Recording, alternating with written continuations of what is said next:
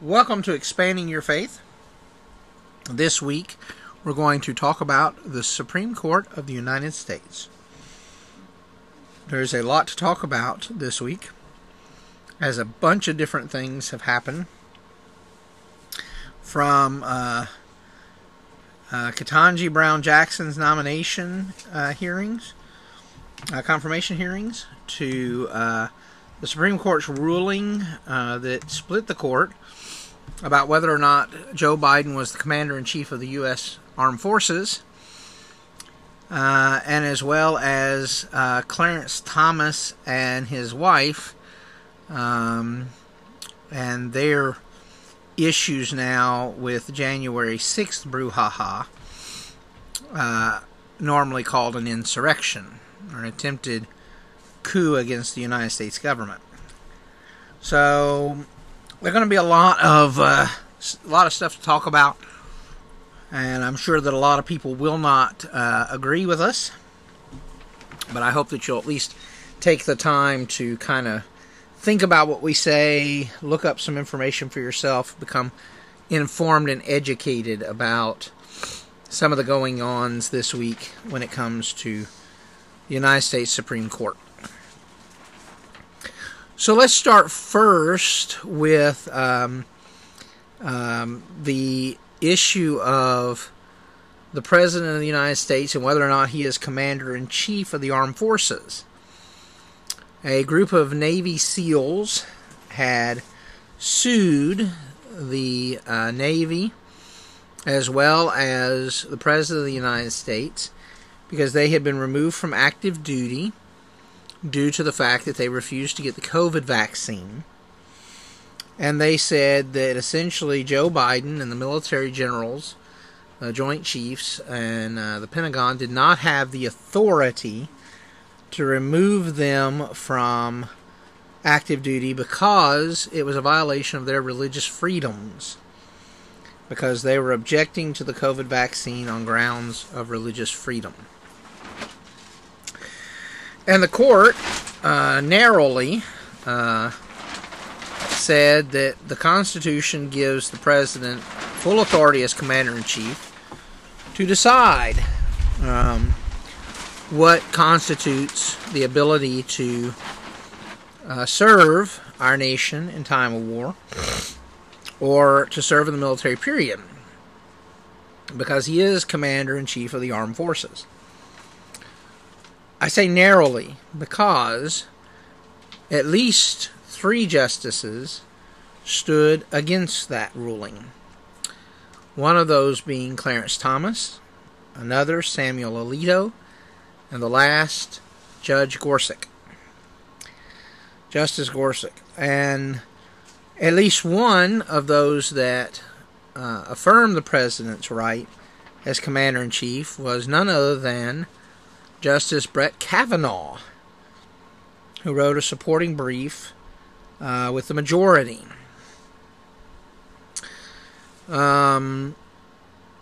Essentially, what the Navy SEALs were trying to do is get the court to say that the President doesn't have the authority to make those rulings, that the final arbiter, the final Commander-in-Chief of the military, is actually the Supreme Court of the United States. This would have opened a huge Pandora's box, because any military order given by the generals, the Pentagon, or the President of the United States could have then been questioned and go through the whole process of going through the courts before that order has to be carried out. It would essentially grind the work of the military down to an absolute halt, while the courts litigated whether or not the order should be adhered to.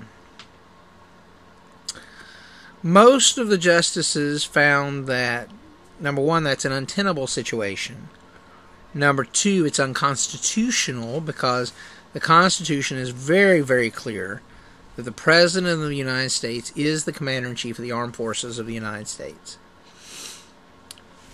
And in his dissent, Alito made some really interesting arguments that basically boil down to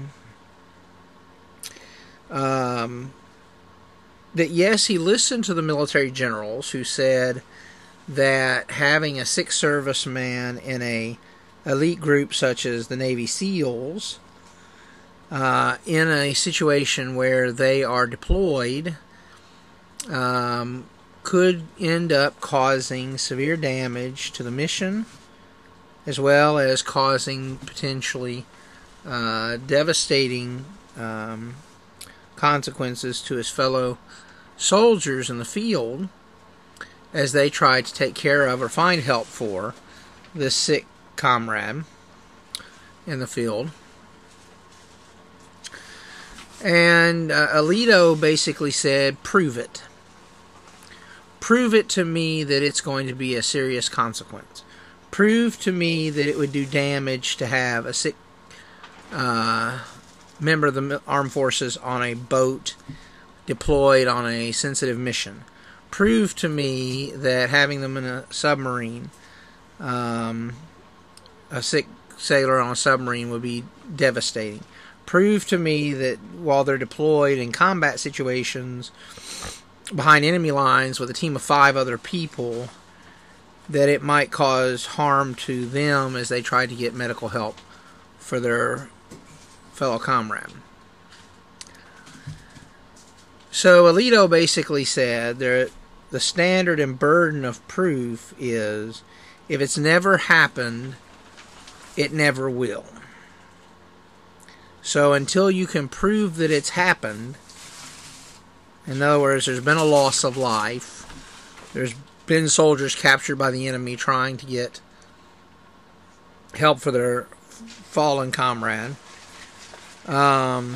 or a boat full of people get sick and have to come back during the middle of a sensitive mission, then it's never going to happen. That's just non sequitur in Alito's mind. So that in and of itself sets a horrible precedent, because dissent also gets used in cases in the future as well. And they know this. The justices know this. They know that anything they write in a majority opinion or in a dissent will eventually be used again in another case. Which I think is why Alito did it. Is he wants to raise the bar and basically make the court the final arbiter for anything while a president who has a D behind his name, Democrat, is in office. Because if this had come up during a Republican president, I have no doubt Alito would have ruled much differently, as history has proven, where he has rolled over on these kind of cases when Republicans were president.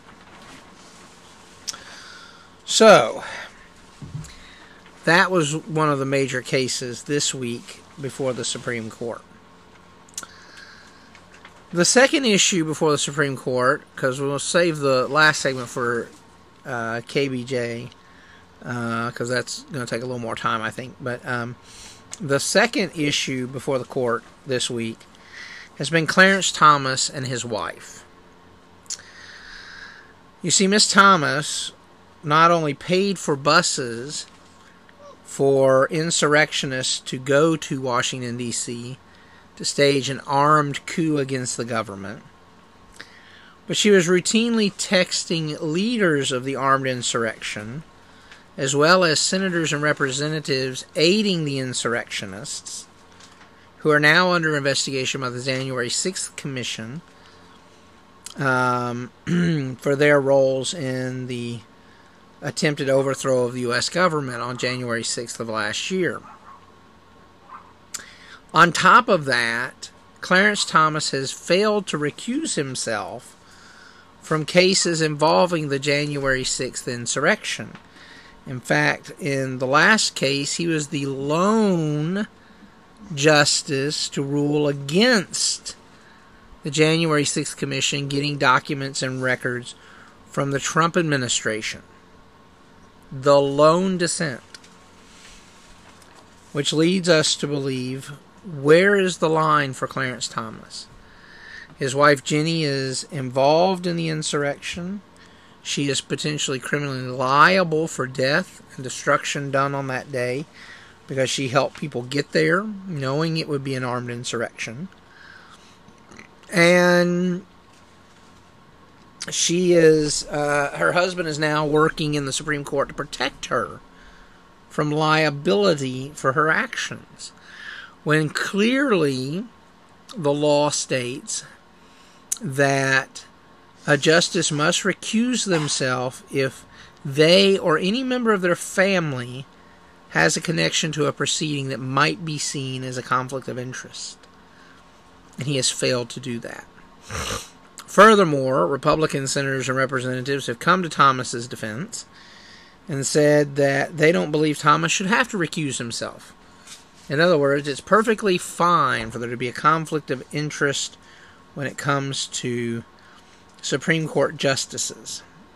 And there'll be more on that when we talk about Ketanji Brown Jackson in just a few minutes, because that comes into play too. So, Luna, do you have any thoughts on these two stories? Not really. Okay. Just that people are stupid. Luna says people are stupid since she's not sitting up here enough to be able to be heard. So let's talk for a moment about one of the most qualified jurists put forward by the president, any president in the last probably 20 or 30 years at least, Ketanji Brown Jackson, who's been going through confirmation hearings this week and what can only be classified as a shit show, on display for all of America to see. Our senators and representatives who've been questioning her for the last week, well, some of them have just outright been downright racist. They have been doing everything that they can to try to disqualify her from her being a Supreme Court justice because they're afraid she might actually rule in favor of people of color in cases that come before the Supreme Court.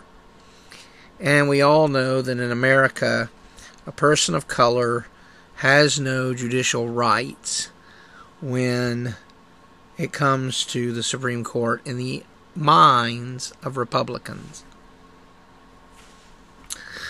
So, one of the people who, we'll start from some of the less controversial things, one of the people to jump on that bandwagon this week was the senator from this great state of South Carolina, Lindsey Graham, who decided that he would, number one, impose a religious litmus test on Judge Jackson during the confirmation hearings, in which he asked quite clearly if she, what her faith was.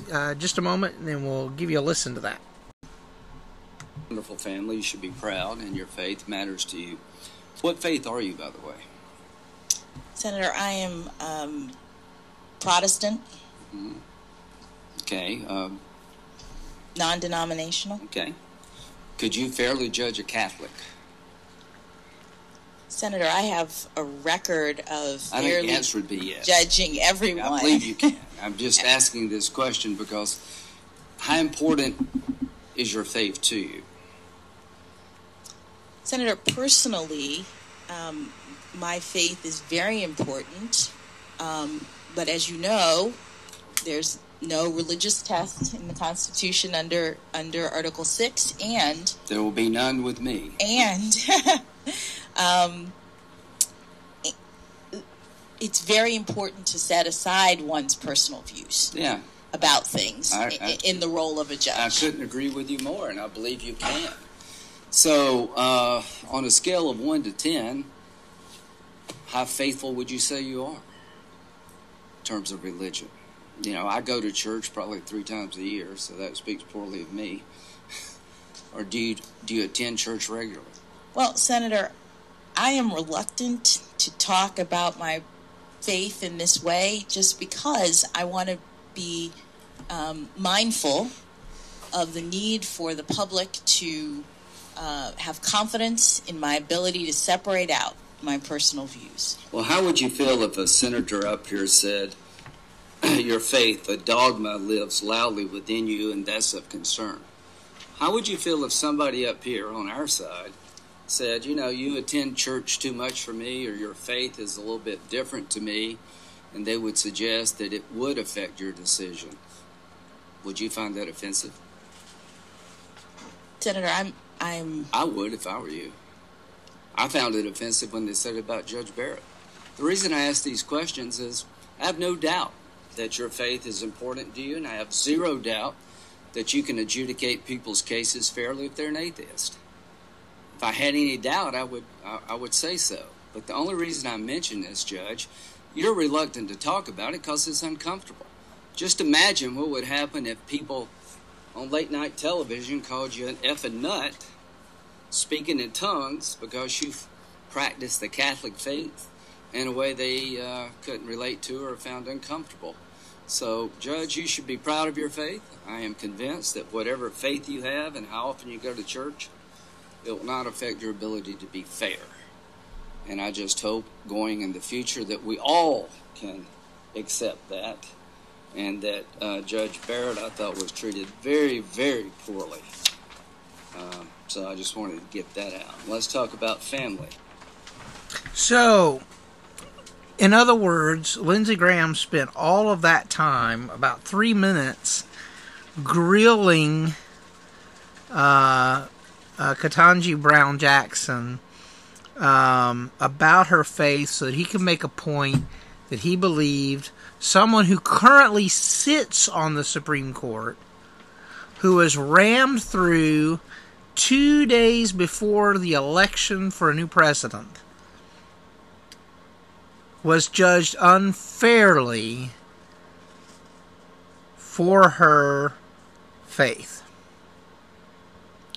And she sits on the court as a justice.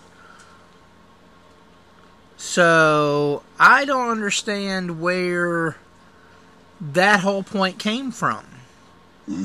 She sits on the court as a justice, and yet he felt it was necessary to discuss a personal vendetta he has against Democrats for asking Barrett about her religious beliefs, which she had made clear she would use against others in ruling on the court. A reminder, Justice Barrett never tried a case before she was elected, or before she was confirmed to the Supreme Court. She never sat on a bench. She didn't have a whole history of adjudicating cases as a judge. She had barely acted as an attorney before being nominated by President Trump. The biggest concern was not the fact that she had religious beliefs, but the fact that she was absolutely unqualified to sit in that position. And yet they rammed her nomination through. She is a justice on the Supreme Court. So this was an unfair vendetta by Graham, and it came across very badly for him. So then we have Ted Cruz from the state of Texas, who decides to bring his half a cent to the table and discuss critical race theory with someone who has lived in a race, the racist portion of America for most of her life, all of her life.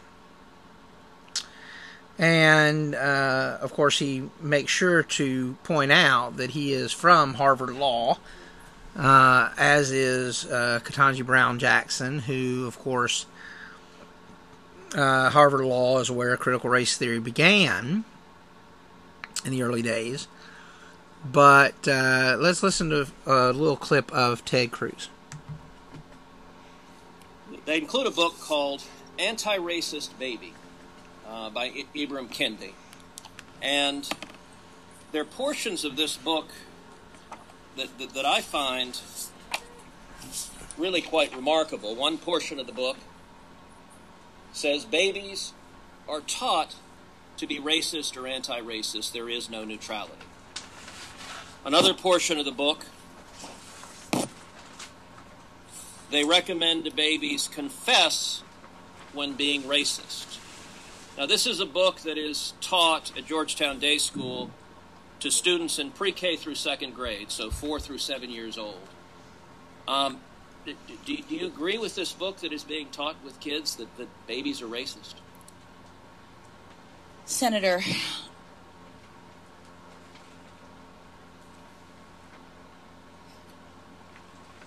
I do not believe that any child should be made to feel as though they are racist or though they are not valued or though they are less than, that they are victims, that they are oppressors. I don't believe in any of that.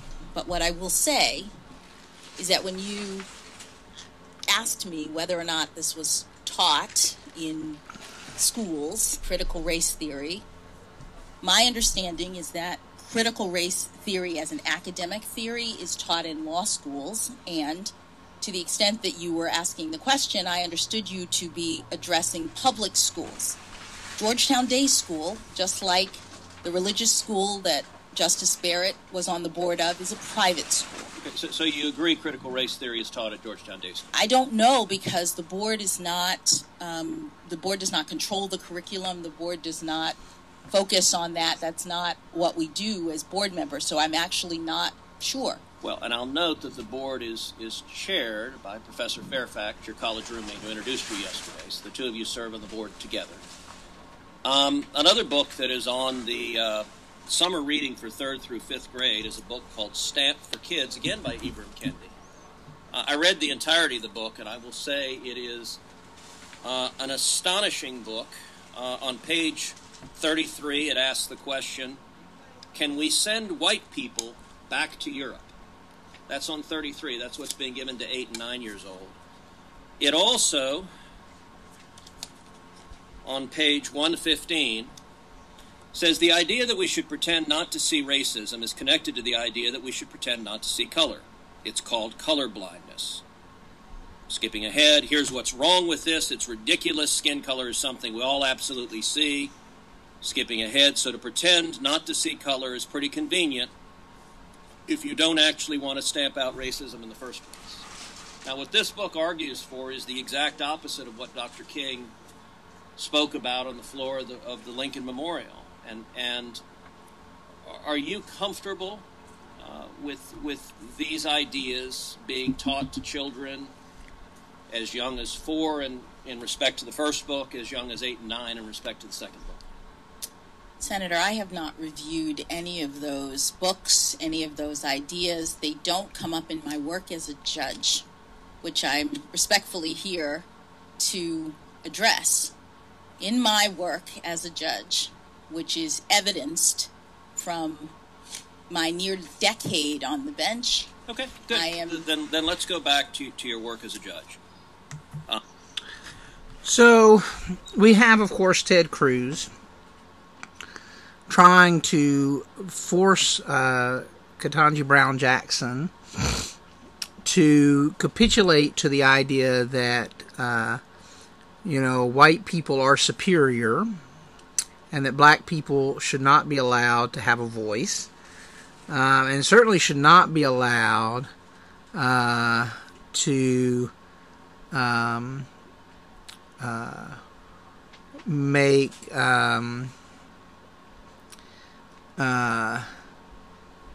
their concerns about racism heard. The books in which he was referencing, there have been several videos done on TikTok and YouTube and others of people actually reading those books in their entirety for people to understand and hear the entirety of what Ted Cruz left out.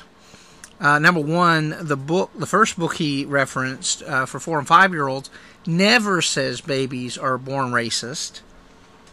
It never says to confess that you're a racist.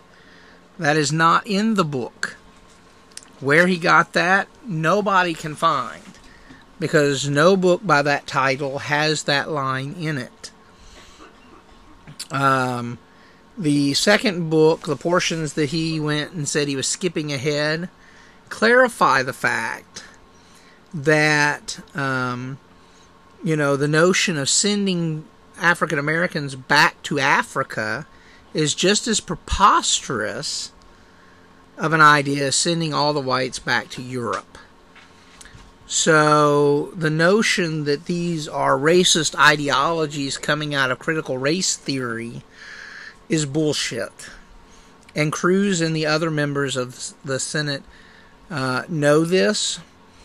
Cruz later in his questioning gets into an argument with the chairman because the chairman will not allow him extra time to continue berating Ketanji Brown Jackson. Will not allow him to go over her entire decade worth of cases and make her answer for every single ruling she had ever done in a decade. I find this kind of questioning very disturbing, given the fact that they pushed Amy Coney Barrett through to the Supreme Court with little to no resistance, and made it clear that they were not going to answer questions when it came to whether or not she was qualified to be a jurist, and instead pushed her on through and gave her a lifetime appointment to the bench, knowing that her main goal as a Supreme Court justice would be to try to reverse Roe versus Wade. I'm not going to play the clip, but there's another clip that you can look up as well. She was questioned heavily about whether or not the Second Amendment was actually precedence in the court. The protection of the Second Amendment was precedence of the court, of which she said, yes, it is. The senator asked if she would try to overturn that precedent. She said no, that it is a precedence of the court. But then asked her, without even taking a breath, whether or not she viewed Roe v. Wade as precedent of the court. And she says, yes, it is precedent of the court. There is no tiers of precedence. It is precedence of the court. Later in his interviews on Fox News and other outlets, he's made it clear that he cannot support her because of her view of Roe v. Wade being precedent on the court. In other words, she must accept the precedence that people can own a tank and blow up half a city, but she cannot accept precedent of Roe v. Wade, or she's not qualified to be a Supreme Court justice. The amount of hypocrisy and racism being shown in these hearings is appalling. And it looks as though she may very narrowly win the confirmation to the Supreme Court, but it will be very narrowly. And it speaks to the amount of work that must be done in our country to stamp out this kind of racism and this kind of bigotry and this kind of hatred that is being given an unfettered platform in our nation's capital. So I thought it was important that we bring these issues to light. We'll entertain any questions if there are any from our audience that are watching. I guess I need to flip back over to you now. And so if anybody has any questions, I'll be happy to answer as best I can. But it has been an appalling week for the Supreme Court, between the narrow ruling on whether or not the president is commander-in-chief, the refusal of Clarence Thomas to recuse himself from cases that affect his wife Ginny Thomas, and then from this horrible display of racism and bigotry from senators towards Ketanji Brown Jackson. So hopefully you'll take some time, go watch some of the videos of the confirmation hearings, go watch some of what was said afterwards. What I think is very interesting too is that Mitch McConnell just a couple of days ago made it clear that he would not be voting in support of her confirmation, after having said just almost 3 weeks ago that she was a very qualified candidate. And so pictures of him in front of a Confederate flag have once again surfaced to remind people that the only reason he's not voting for someone he calls very qualified is the color of her skin. So I thank you all for joining us for this podcast. We'll go ahead and wrap up. It's a little light this week, but I thought we'd be a little bit longer on that. But I do appreciate everybody joining us. And I hope you'll join us again next week when we once again attempt to expand your faith. Keep shining bright, my friends.